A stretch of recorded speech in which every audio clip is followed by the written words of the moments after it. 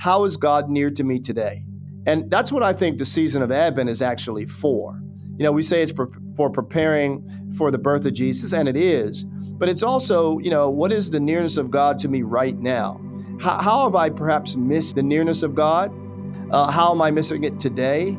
How can the nearness of God change me? And I think this is what John is really saying. He's saying, hey, man, if you let this nearness of God stuff sink in, it'll change your direction. This is For People with Bishop Rob Wright.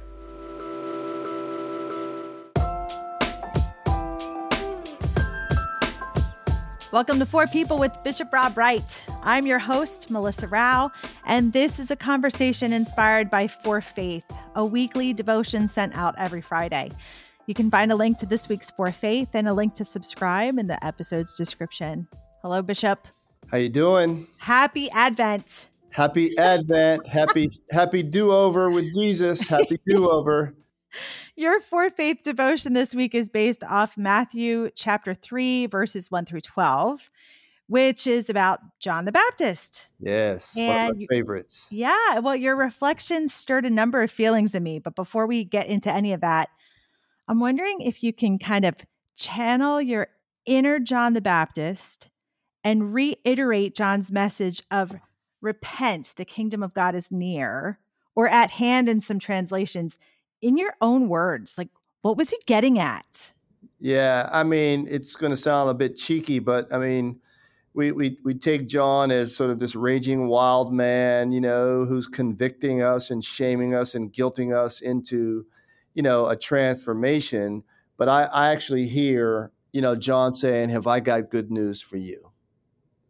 You who were burdened, you who were living under a lot of bad ideas about who God is, you who are thinking that you are condemned to always be on the outs, have I got good news for you? A good news that, the truth can actually set you free in your life. There's a place to take all your garbage and to dump it and to get a do-over. And so John actually gets a bad rap as far as I'm concerned. John is trying to do us, as they used to say a long time ago, John is trying to do us a solid. John is trying to do what the doctors recommend, and that is to give the infection some fresh air, to give it some clean water and clean bandage so that healing can take place.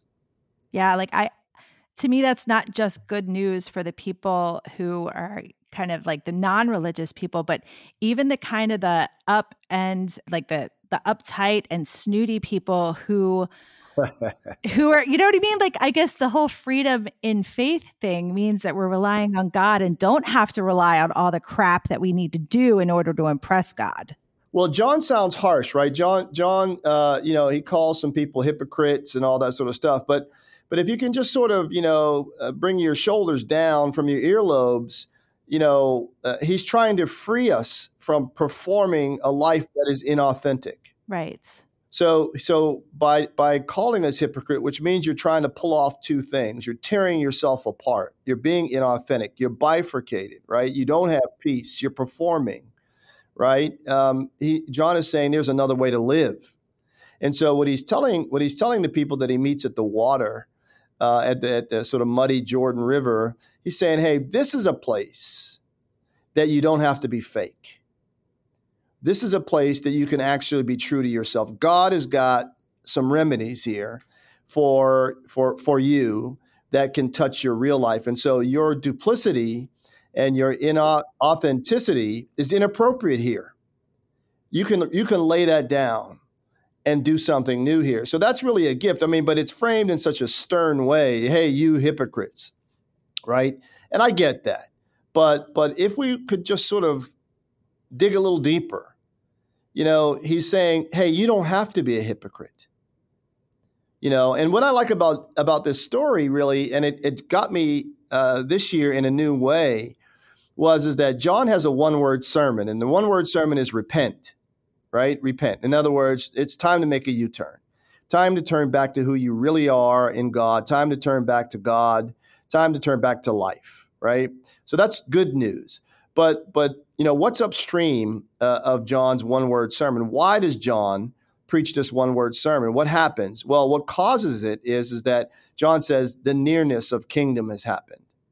So repent is the response to nearness. So God has come near, and we don't see all this in the story, but one has to wonder, how had God come near to John in new ways that caused him to leave the temple, and all of the religious rites and ceremonies, and end up, by the riverside with all kinds of folks who might not otherwise darken the door of a temple?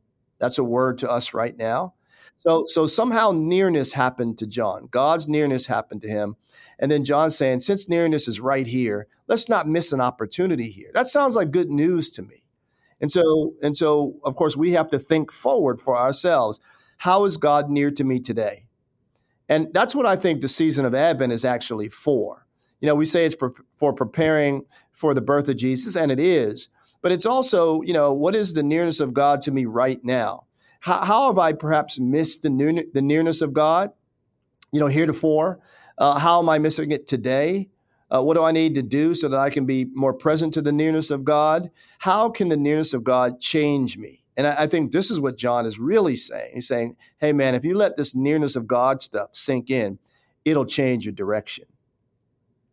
Which is, you just said, it's a message for us today, because sometimes we get caught up in the fact that we think that John, was a prophetic preacher who, 6 months to a year before Jesus revealed himself in his ministry, right. that John was saying, prepare, Jesus is coming, right? Yeah. And then forget the fact that he does have very real transcendent advice for even us today. Well, we forget that John was that charismatic figure that helped Jesus figure out who he was. Right. And John, if we read the scripture, John was Jesus's big cousin. He was that big influential cousin. And so when John is beheaded, Jesus takes up John's sermon, repent. And then we get the Gospels. So John has a lot to say to us today, but here's what John has to say to us right now.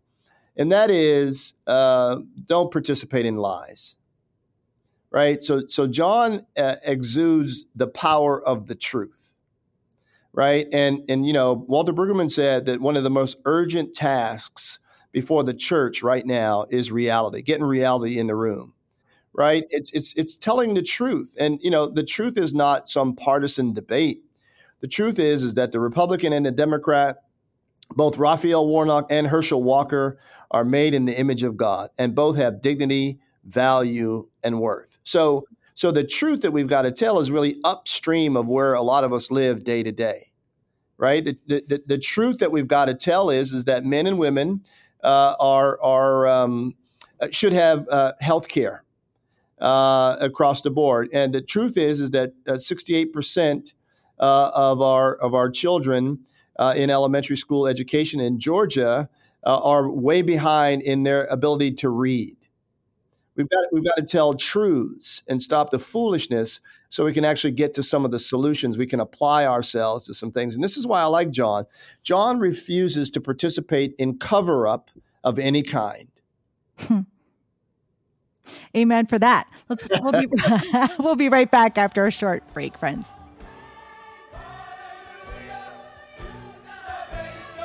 Hi, listeners, especially to those in the Diocese of Atlanta.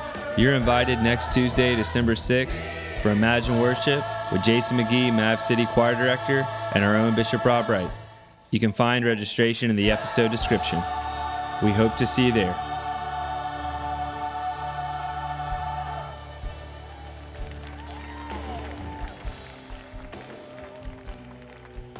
Welcome back to Four People.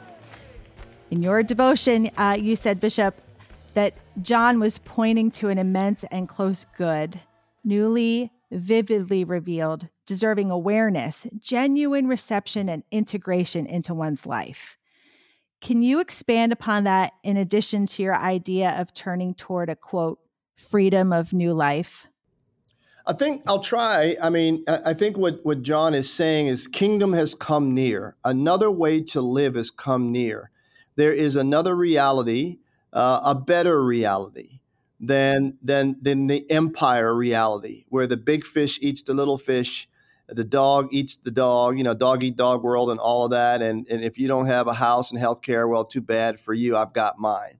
So kingdom of God is a new reality, another way to live, where God is at the center and neighbor is me and I am neighbor. And so when John somehow gets that, when that somehow clicks for John, he leaves the day-to-day temple business. He ends up at the river, and he ends up enlarging the circle of who's in. And all they have to do is to be sincere. All they have to do is to want to live differently. All they have to do is want to receive. And so a lot of us get to awareness, right? It doesn't take all day to recognize sunshine. A lot of us get it. But then there's these next movements, which is to deeply receive. In other words, to give, this new reality, this God reality, authority over my life. And that's an ongoing journey, but it starts right now.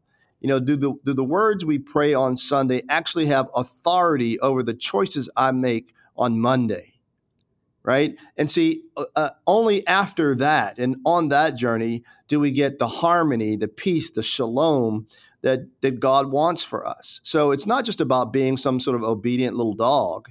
It's about aligning ourselves with the Creator of all the worlds, who knows best, and then enjoying the peace of that, no matter our external circumstances.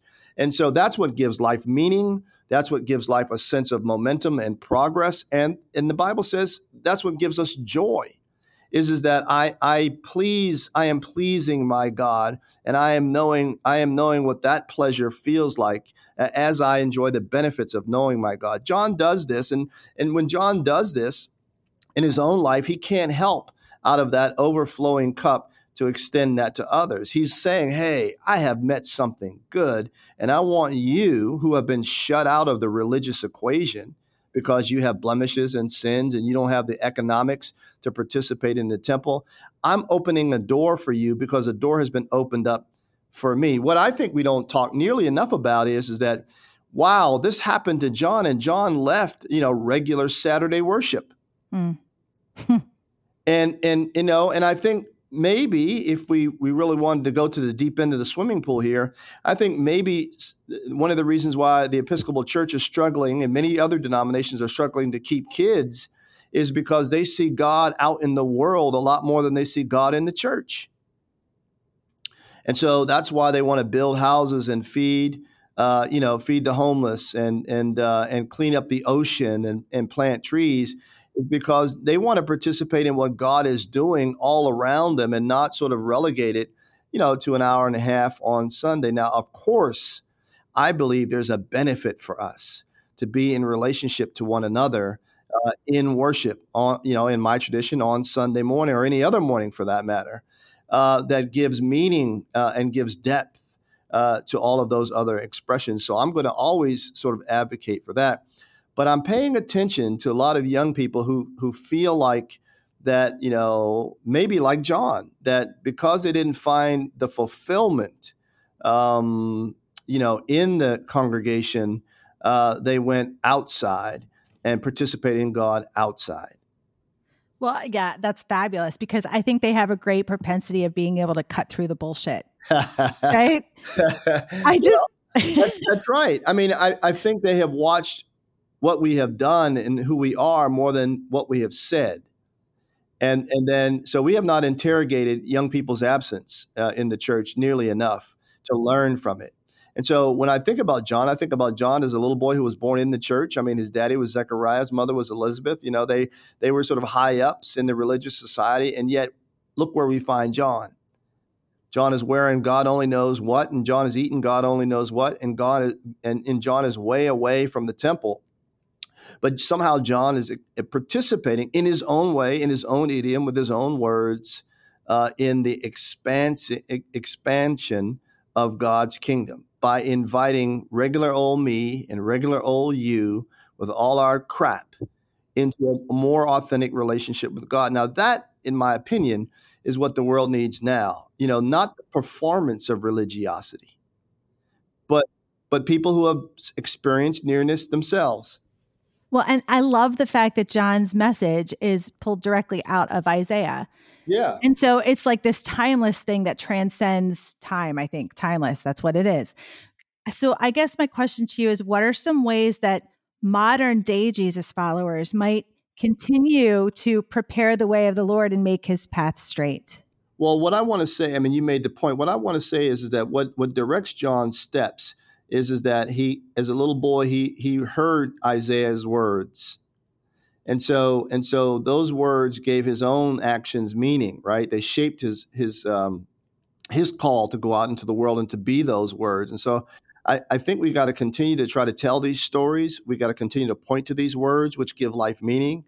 And so thank God for Isaiah. Jesus also, when Jesus steps forward in the inauguration of his public ministry, he also quotes Isaiah. He's incarnating words. And so I want to say to people, for whom Sunday morning and worship is still important, to go there in an embodied way.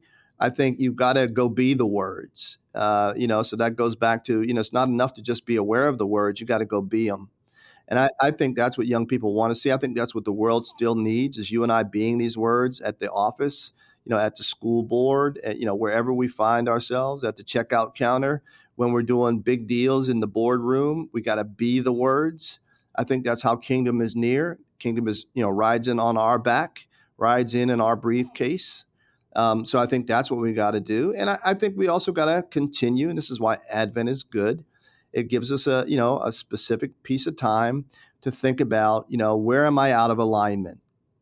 And so it's not about that we're bad.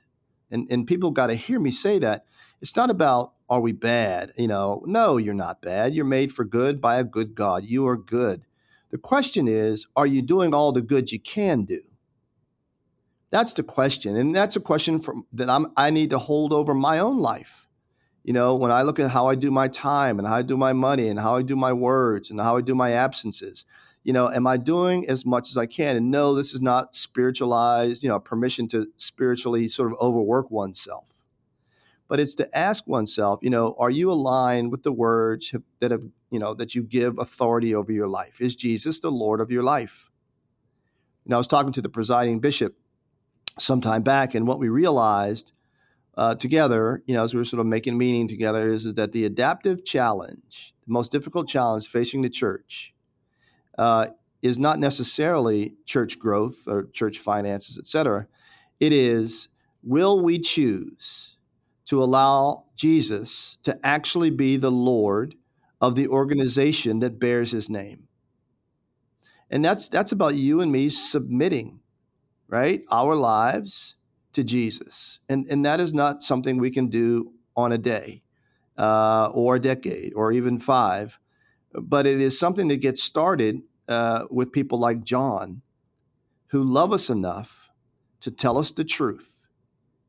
Truth is an expression of love. I think we've got to say that too, right? And sometimes we don't say that. We say, sometimes we sort of get wired in our head that to not tell people the truth is loving them. And I hear that. But Jesus loved us enough to tell us the truth about life and ourself and death. And John says, hey, come on, now's the time to turn around. Come on. There's nothing down that road but exhaustion and narcissism and emptiness. Come on now. Turn around. Come home to yourself and come home to God. And we've been invited to spread that message. And so prepare ye the way of the Lord, Bishop. Keep calm. I am working on it, sister. I promise you. Thank you so much for listening to 4 People. You can keep up with us on Facebook and Instagram at Bishop Rob Wright. Please subscribe, leave a review, and we'll be back with you next time.